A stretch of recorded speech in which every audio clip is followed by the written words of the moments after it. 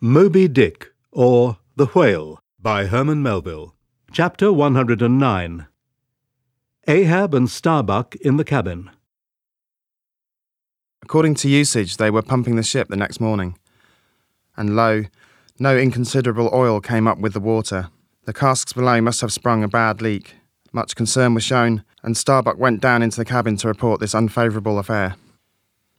Now, from the south and west, the Pequod was drawing nigh to Formosa and the Bashi Isles, between which lies one of the tropical outlets from the China waters into the Pacific.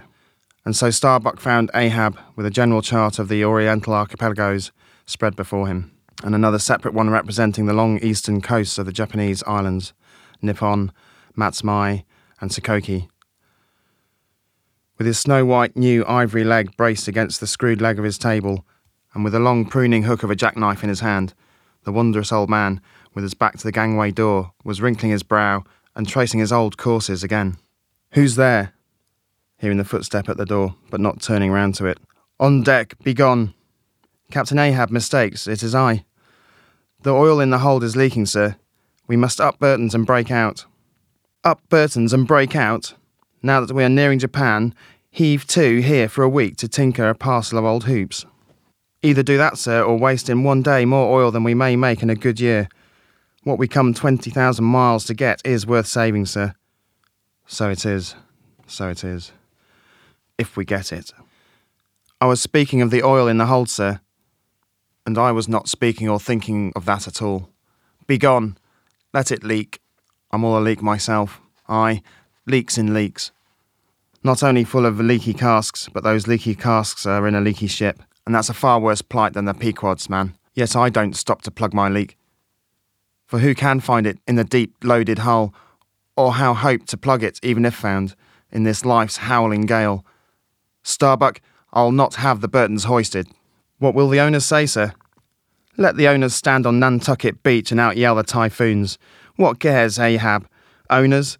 Owners? Thou art always prating to me, Starbuck, about those miserly owners, as if the owners were my conscience. But look ye, the only real owner of anything is its commander. And hark ye, my conscience is in this ship's keel. On deck." "Captain Ahab," said the reddening mate, moving further into the cabin, with a daring so strangely respectful and cautious that it almost seemed not only every way seeking to avoid the slightest outward manifestation of itself, but within also seemed more than half distrustful of itself.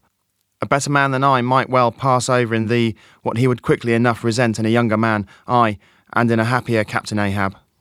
"Devils! Dost thou then so much as dare to critically think of me? On deck."